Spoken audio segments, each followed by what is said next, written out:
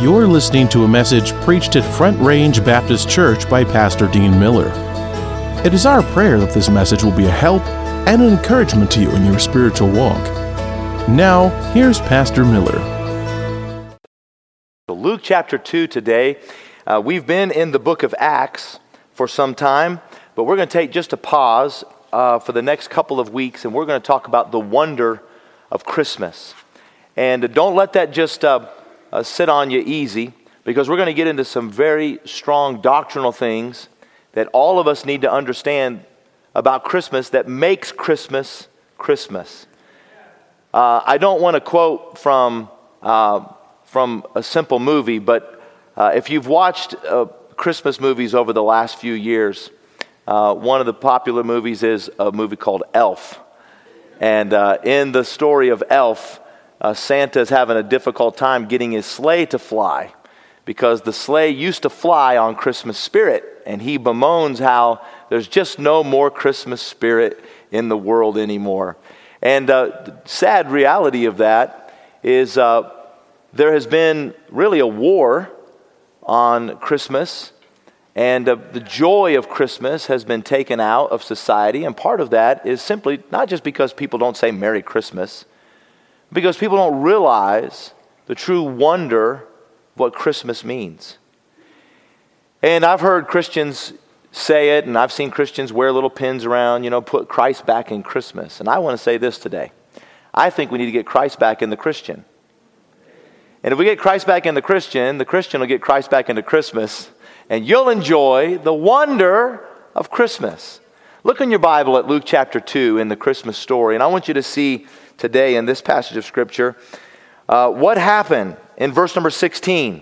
This is when the shepherds had come, and they came to the place where Jesus was, and it says in verse 16, and they came with haste. Well, I wish that's how everyone would come to Jesus. Come with haste. And they came with haste and found Mary and Joseph and the babe lying in a manger. And when they had seen it, they made known abroad the saying which was told them concerning the child. I wish everybody would do that. I wish everybody would come quickly to Jesus, behold him, and then go tell everybody all about him. And they came to Jesus with haste. They went everywhere telling everyone about him. And the Bible says in verse 18, and all they that heard it wondered at those things which were told them by the shepherds. I mean, the first Christmas was filled with wonder. Here is Jesus laying in the hay.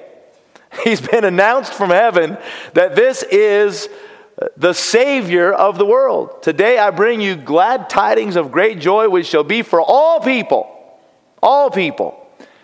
that today in the city of David is born a Savior, which is Christ the Lord. Now, I want to tell you today that if you're going to enjoy Christmas, and not just to have all of the sensations and pleasures of what Christmas can mean, but I mean really truly enjoy the depth and richness of Christmas, you need to understand the wonder of it. What were they wondering? What was the wonder that filled them in these days when they heard about the Lord Jesus Christ? Well, they were wondering of how God became man. Now, last week we heard a wonderful message from Pastor Brent on the virgin birth of Jesus Christ. And I hope that you'll listen to that. I want you to go back and listen to it again, because a great apology was laid out, a defense for the virgin birth of Christ. And I want to make it very clear today, no virgin birth, no salvation. No virgin birth, no Savior. Now, I want you to know that there are many religions today who don't accept that. They don't accept the fact that Jesus was the virgin-born Son of God. Many today would make the claim that Jesus is a great teacher. But he was not just a teacher, he is God.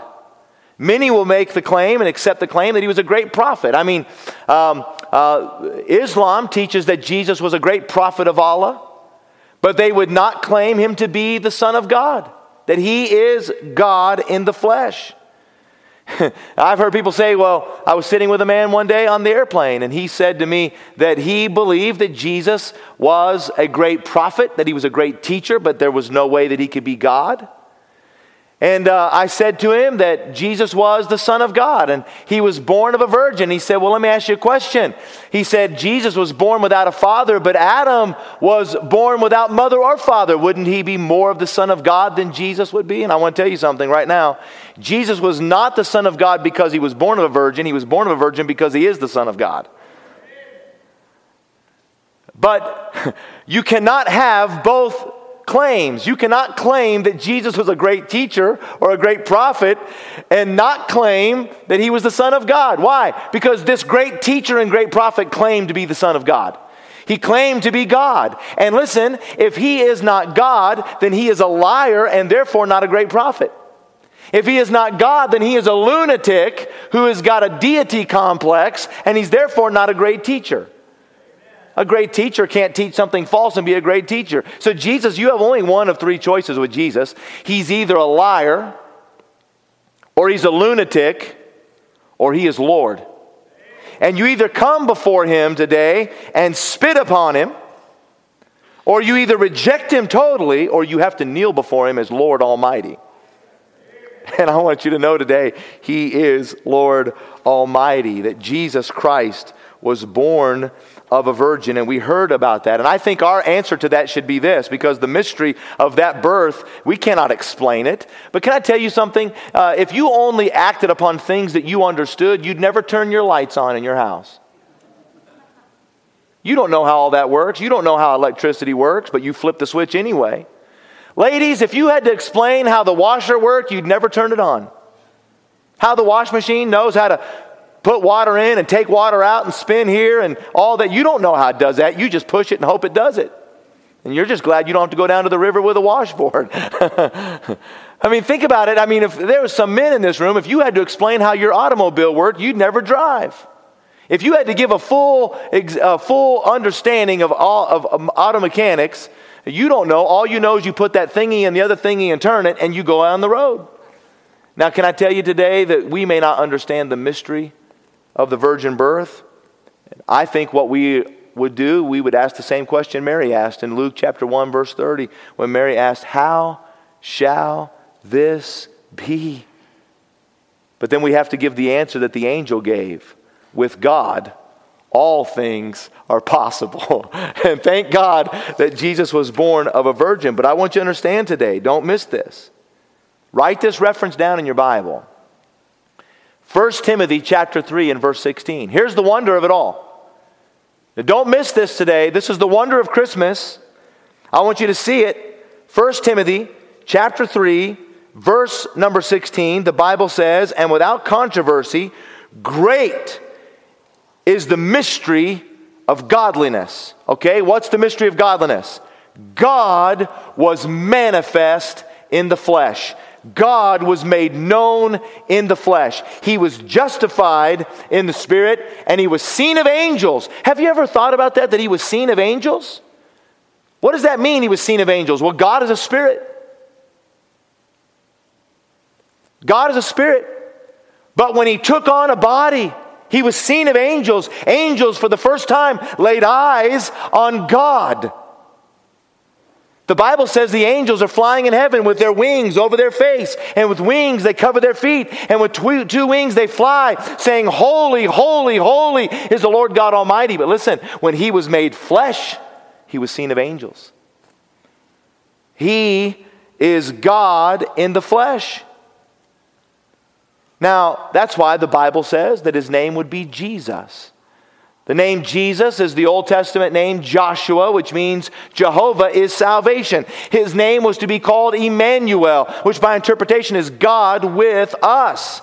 John saw it clearly in John chapter 1. In the beginning was the Word, and the Word was with God, and the Word was God. The same was in the beginning with God.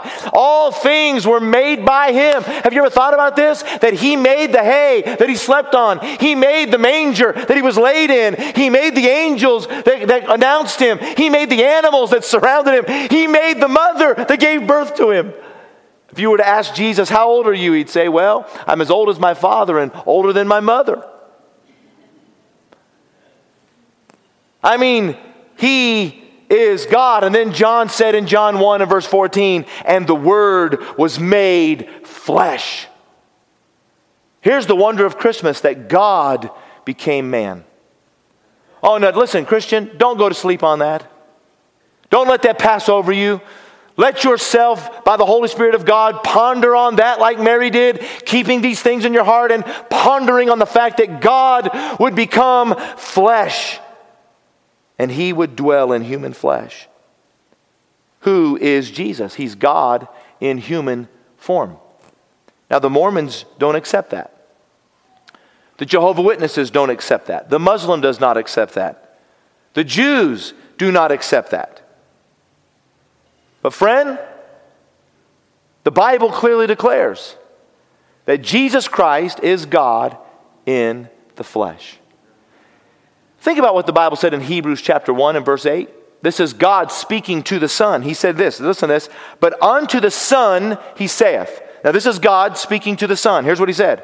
He said, thy throne, O God, is forever and ever. A scepter of righteousness is the scepter of thy kingdom. Now what did He say to the Son? He said, thy throne, O God. He called the Son God. This little baby lying on the hay was the God of Genesis 1:1. The very God who spoke into the existence of the universe is the very God who lay in Mary's arms. Now, why is this true? Now, I'm going to give you today, very quickly, why this is the wonder of Christmas. It had to be this way for you and I to be saved. It had to be. Why is that? Because God had given Adam and Eve dominion over everything that God had made. He goes to great lengths to explain that man was His highest creation and He gave to man dominion over all of His creation. And what happened when man sinned? Man surrendered that dominion and went from being the servant of God to being the slave of Satan and the slave of sin. And they forfeited the dominion. That's why the Bible teaches very clearly that now Satan is the prince of this world. He is the God, little g, of this world. Our dominion was lost by a man. Sin came by man. The only way it can be restored and sin can be conquered then is by a man. In the very beginning, when God came into the garden and met Adam and Eve as sinners, God condemned their sin, and God gave them a promise that one day the seed of a woman would bring forth and crush the head of the serpent. And then God, in fashion, gave them a living picture when He took an innocent animal and He slew that animal and clothed them with the skin of it. God was teaching them in type, there is coming one who will be like this animal, a substitute to shed blood for your sin. And until He comes, there will be no remission of sin. That's why the human race is only seen in two men. It's only seen in Adam or in Christ. And Jesus came born of a virgin. He came in the flesh so that He could finish what had been done in the Garden of Eden. That's why the Bible says in Galatians 4, write these references down, Galatians 4, verses 4 and 5. Listen very clearly what the Bible says. But when the fullness of time was come, God sent forth His Son, made of a woman. You see, that phrase, the seed of the woman, has plagued the rabbis for centuries. How can a woman have seed? This verse in the New Testament says that He was made of a woman. How can that be? He was made of a woman, now listen to this, made under the law for what purpose? To redeem them that were under the law, that they might receive the adoption of sons. God made man, He gave man dominion, man lost that dominion, dominion was surrendered by man, man was plunged into sin, now a slave and a servant of sin, and if man was going to be redeemed, it was going to require man to do it. Without the virgin birth, without the incarnation, there is no salvation. The Bible declares clearly in Romans 10 and Romans 6 and verse 23, the wages of sin is death. The soul that sinneth, it shall die. Sin must be paid for, and it must be paid for in blood. Very clearly, the Bible says, without the shedding of blood, there is no remission of sins. It's very important. Why blood? Why blood? Because blood is what passed on the sin. Romans chapter 5 and verse number 12. Wherefore, as by one man sin entered into the world, and death by sin, so that death passed upon all men, for that all have sinned. Listen, you got a sin nature through the bloodline, going all the way back to our father Adam. So no man then can pay for this sin unless it is a man who is perfect and sinless and innocent. Adam and Eve had to watch life drained from an innocent creature who did not sin, and that innocent creature gave its life for their redemption. Adam watched that animal die for him. Abraham watched another ram die in place of his son. Isaac saw life fade from that ram, knowing that that ram died in my place. That's the substitutionary death. But listen, the blood of bulls and rams and goats cannot atone for sin. They cannot. They can only point men by faith to one day the coming sacrifice. And in the Old Testament, every time they sacrificed, they were looking forward to the coming of that perfect one who could shed his blood, perfect blood, sinless blood, spotless blood for the sins of the world. If Christ was born of Adam, he would be a sinner and he would be disqualified to be the Savior. Here comes one of the most beautiful verses and most well-known verses in the Bible. For God so loved the world that he gave his only begotten Son, that whosoever believeth in him should not perish, but have everlasting life. The answer is a man. A sinless man, a perfect man, a God man, the Lord Jesus Christ. So let's ask the question then. Whose blood was in that baby in Mary's womb? Whose blood was in that baby? Well, it wasn't Mary's, because the mother doesn't give the baby the blood. A baby, I don't know what Deanna's blood type is. My daughter Deanna, I don't know what her blood type is. I don't know what little Andrew's blood type is, but they could have two totally different blood types. And if there was ever going to be a court hearing where there was going to be a child, they had to determine the parental, who the father was. A father can go to court and be blood tested to determine if he is the father. Why? Because his blood is the blood that is in that child. So whose blood was in Jesus? Well, of course, it was God's blood. But you say, wait a minute. God is a spirit. By the way, this is why I'm so adamantly against abortion. I'm so adamantly against abortion because abortion is the taking of an innocent life. And somebody may say, well, yeah, but it's my body, my choice. Yeah, but that's not your body. That's a totally separate body with a whole totally different blood. It's not your body. That's another baby. A young couple may decide, well, we're just not going to have this baby. Well, that's not your choice to make. You're going to have that baby. Your decision is, are you going to have a live one or a dead one? But there is going to be a baby. And whose baby, whose blood was in this little baby? Whose blood was there? Oh, God is a spirit. A spirit has no blood, right? The spirit cannot die. God cannot die. So where did this blood come from? Write this down. Acts chapter 20 and verse 28. The Bible says Paul was talking to the elders of the Ephesian church, and he said, take heed therefore unto yourselves and to all the flock over which the Holy Ghost hath made you overseers. Here was a warning to the pastor. Pastor, God has given you this flock to oversee. God has given you this flock to take the bishopric of that and to lead that flock and to feed that flock and to protect that flock. You have a great responsibility, pastor, to feed that flock. And whose flock is it? He says, take heed that you feed the flock of God, which is the church of God, which he hath purchased with his own blood. Acts 20:28 says definitively that God gave his blood for the church. Whose blood was in the body of Christ? God's blood.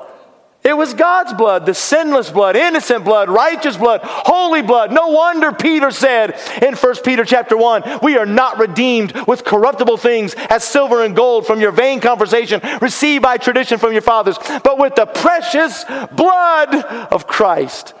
Which one of us as a human being has ever run up to a car accident and seen somebody bleeding horrifically and said, oh, look at all this precious blood?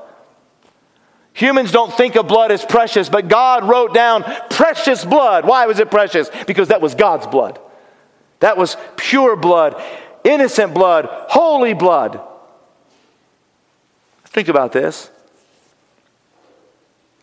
You take away the virgin birth and you take away the incarnation of Christ, then let me tell you what you have. You have no salvation. No virgin birth, no hope of heaven. The whole point of Christmas is that God became the Son of Man so that the sons of men could become the sons of God. Simple law of genetics says this, that every individual is the sum total of the characteristics recessive or dominant in its two progenitors. So what does that mean? It means this. Everything that was in your mom and dad, good and bad, you've got it. Now, their good characteristics might be repressive in you. And their bad characteristics might be dominant in you. That's why it's easy to blame all your bad behavior on your parents. I mean, I used to look at my wife when our kids were acting up and I'd say, what did you do? We're reaping what we sowed. But you are the sum total of all that is in your parents. All that was in your father is in you. All that was in your mother is in you. It's just a simple law of genetics. No way around that. Now suppose Jesus had two parents that were both deity. God plus God. Then everything that was in Jesus would be all God. He would be unapproachable. You could not come to him. He would be so far removed and separate from mankind that there would be no way that man could come before him because he would be all of God. Now suppose both of his parents were human. Then he would have all human characteristics, and everything that is in the human character would all be in Christ. And he would be nothing more than a son of Adam under the condemnation of death, and therefore he could not be the Savior. But suppose, and not suppose, but let's go into this great truth today, that his father was God and his mother was human, and then Jesus became all that was God and all that was man in one being. Not half God and half man, but all God and all man in one body. That's the wonder of Christmas. That Jesus is God and man. He is all that God is, so that he can give all of God to all of man, and he can present all of man to God. Think about that for a minute. This is what the Bible says in Romans 8 and verse 3, and I'm finished. Listen to this verse. Romans 8 and verse 3. Don't miss this. God sending his own Son in the likeness of sinful flesh. Not sinful flesh, but in the likeness of sinful flesh. He had no sin in him because he didn't have the nature of an earthly father. He had the nature of his heavenly Father. He had all the genetic characteristics of his mother, but he had the nature of his Father. Are you hearing me? That God sent his own Son in the likeness of sinful flesh. Now listen to this. And for sin. Why did he come? He came in the likeness of sinful flesh for sin. For sin. That was the announcement of Jesus. Thou shalt call his name Jesus. Jehovah is salvation. Why? For he shall save his people from their sins. For sin. Listen to this. God sending his own Son in the likeness of sinful flesh, and for sin, condemned sin in the flesh, that the righteousness of the law might be fulfilled in us. Wow. What a salvation. What a wonder that God would become man, that he would come and he would take in that body all the sin of mankind in that body as the federal representation of man, that he would take all of that sin and pay for it in one body on the tree, that he may give to man the righteousness of God. Jesus came to become all that you are, so that you could become all that he is. Did you hear that today? He came to become all that you are so that you can become all that he is. That's why the Bible says that we are saved to be conformed to the image of his Son. Jesus was made in our likeness so we can be transformed into his likeness. Now, if that doesn't give you the Christmas spirit, nothing will. I read a terrible story years ago. It's an awful story. There were some men that were betting on this little bull terrier. They were at a zoo. They put a little bull terrier in a pen of rats, and they wanted to see how many rats this bull terrier could kill in a certain amount of time. And they were gambling on that. And that bull terrier, they put 25 rats in that place, and that bull terrier went after those rats. And I mean, he viciously tore them out. But he did not kill as many as his owner had bet that he would in the time. The owner lost a bunch of money. He took that little dog and he beat that dog mercilessly. He beat it and he kicked it. And in a fit of rage, he picked up that dog and he threw it into the cage with the lion. I was told it's a true story. I don't know. But that bruised and battered bull terrier hit the ground in that lion's den, and that big old lion got up. And that man thought that lion would finish that dog off, but that lion saw what had been done to that dog, saw the condition of it, and that lion came over, laid down next to that bull terrier and began to lick it. And the men that were there said that he put his paws on that bull terrier in a protective mode and looked at the man who had thrown him in and roared, not at the dog, but at the man. Roared at him. The zookeeper came by and the man said, who did this? And the man said, I did. I was in a fit of temper and I threw the dog in. I want my dog back. I want my dog back. The zookeeper threw him the key and said, then go get him.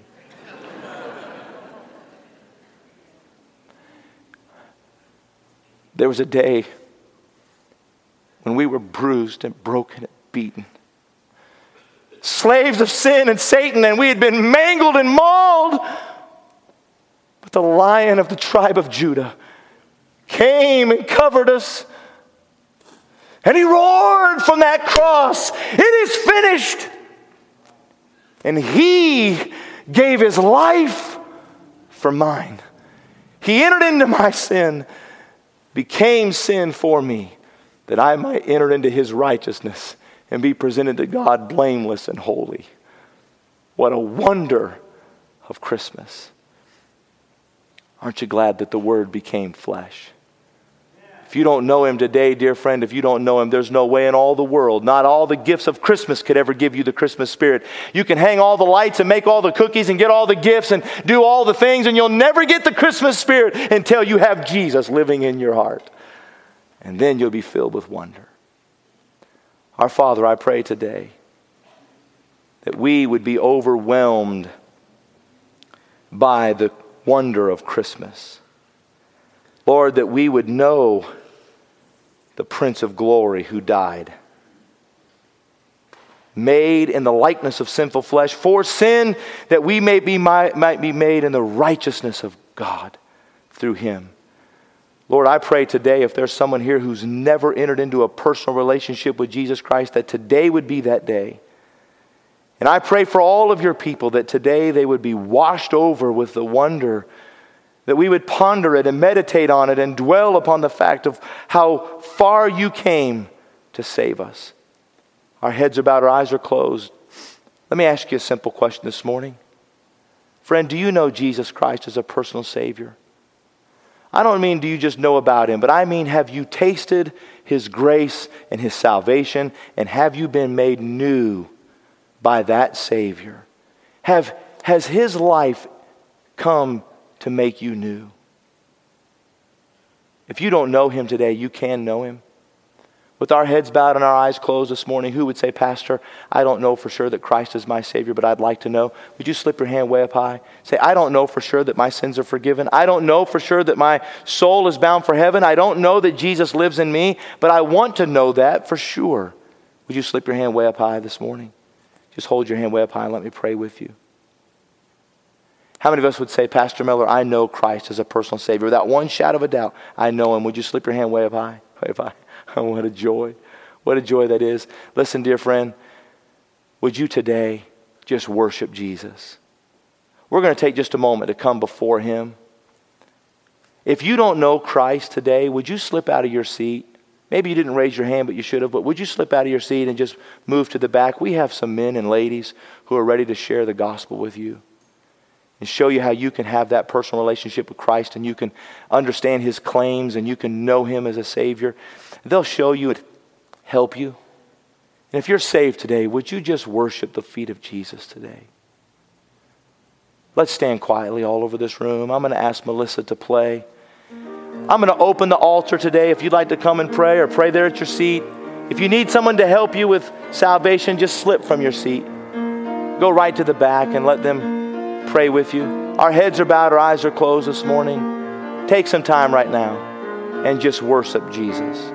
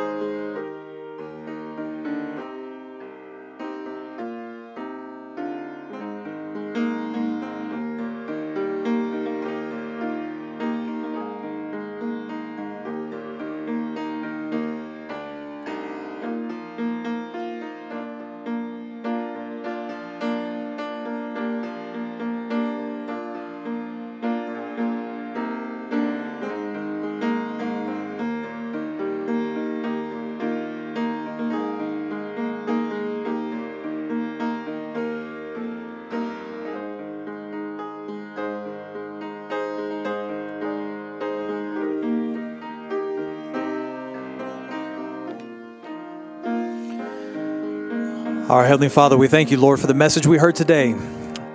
Lord, we thank you for the hope and the birth of Jesus Christ and the fact that we now have a Savior who has been touched with the feelings of our infirmities, but yet without sin. Lord, we thank you that we can have the confidence in Jesus Christ, Lord, in your holy name, of being a Savior who came from heaven, but who lived in flesh on this earth and became our sacrifice for sin.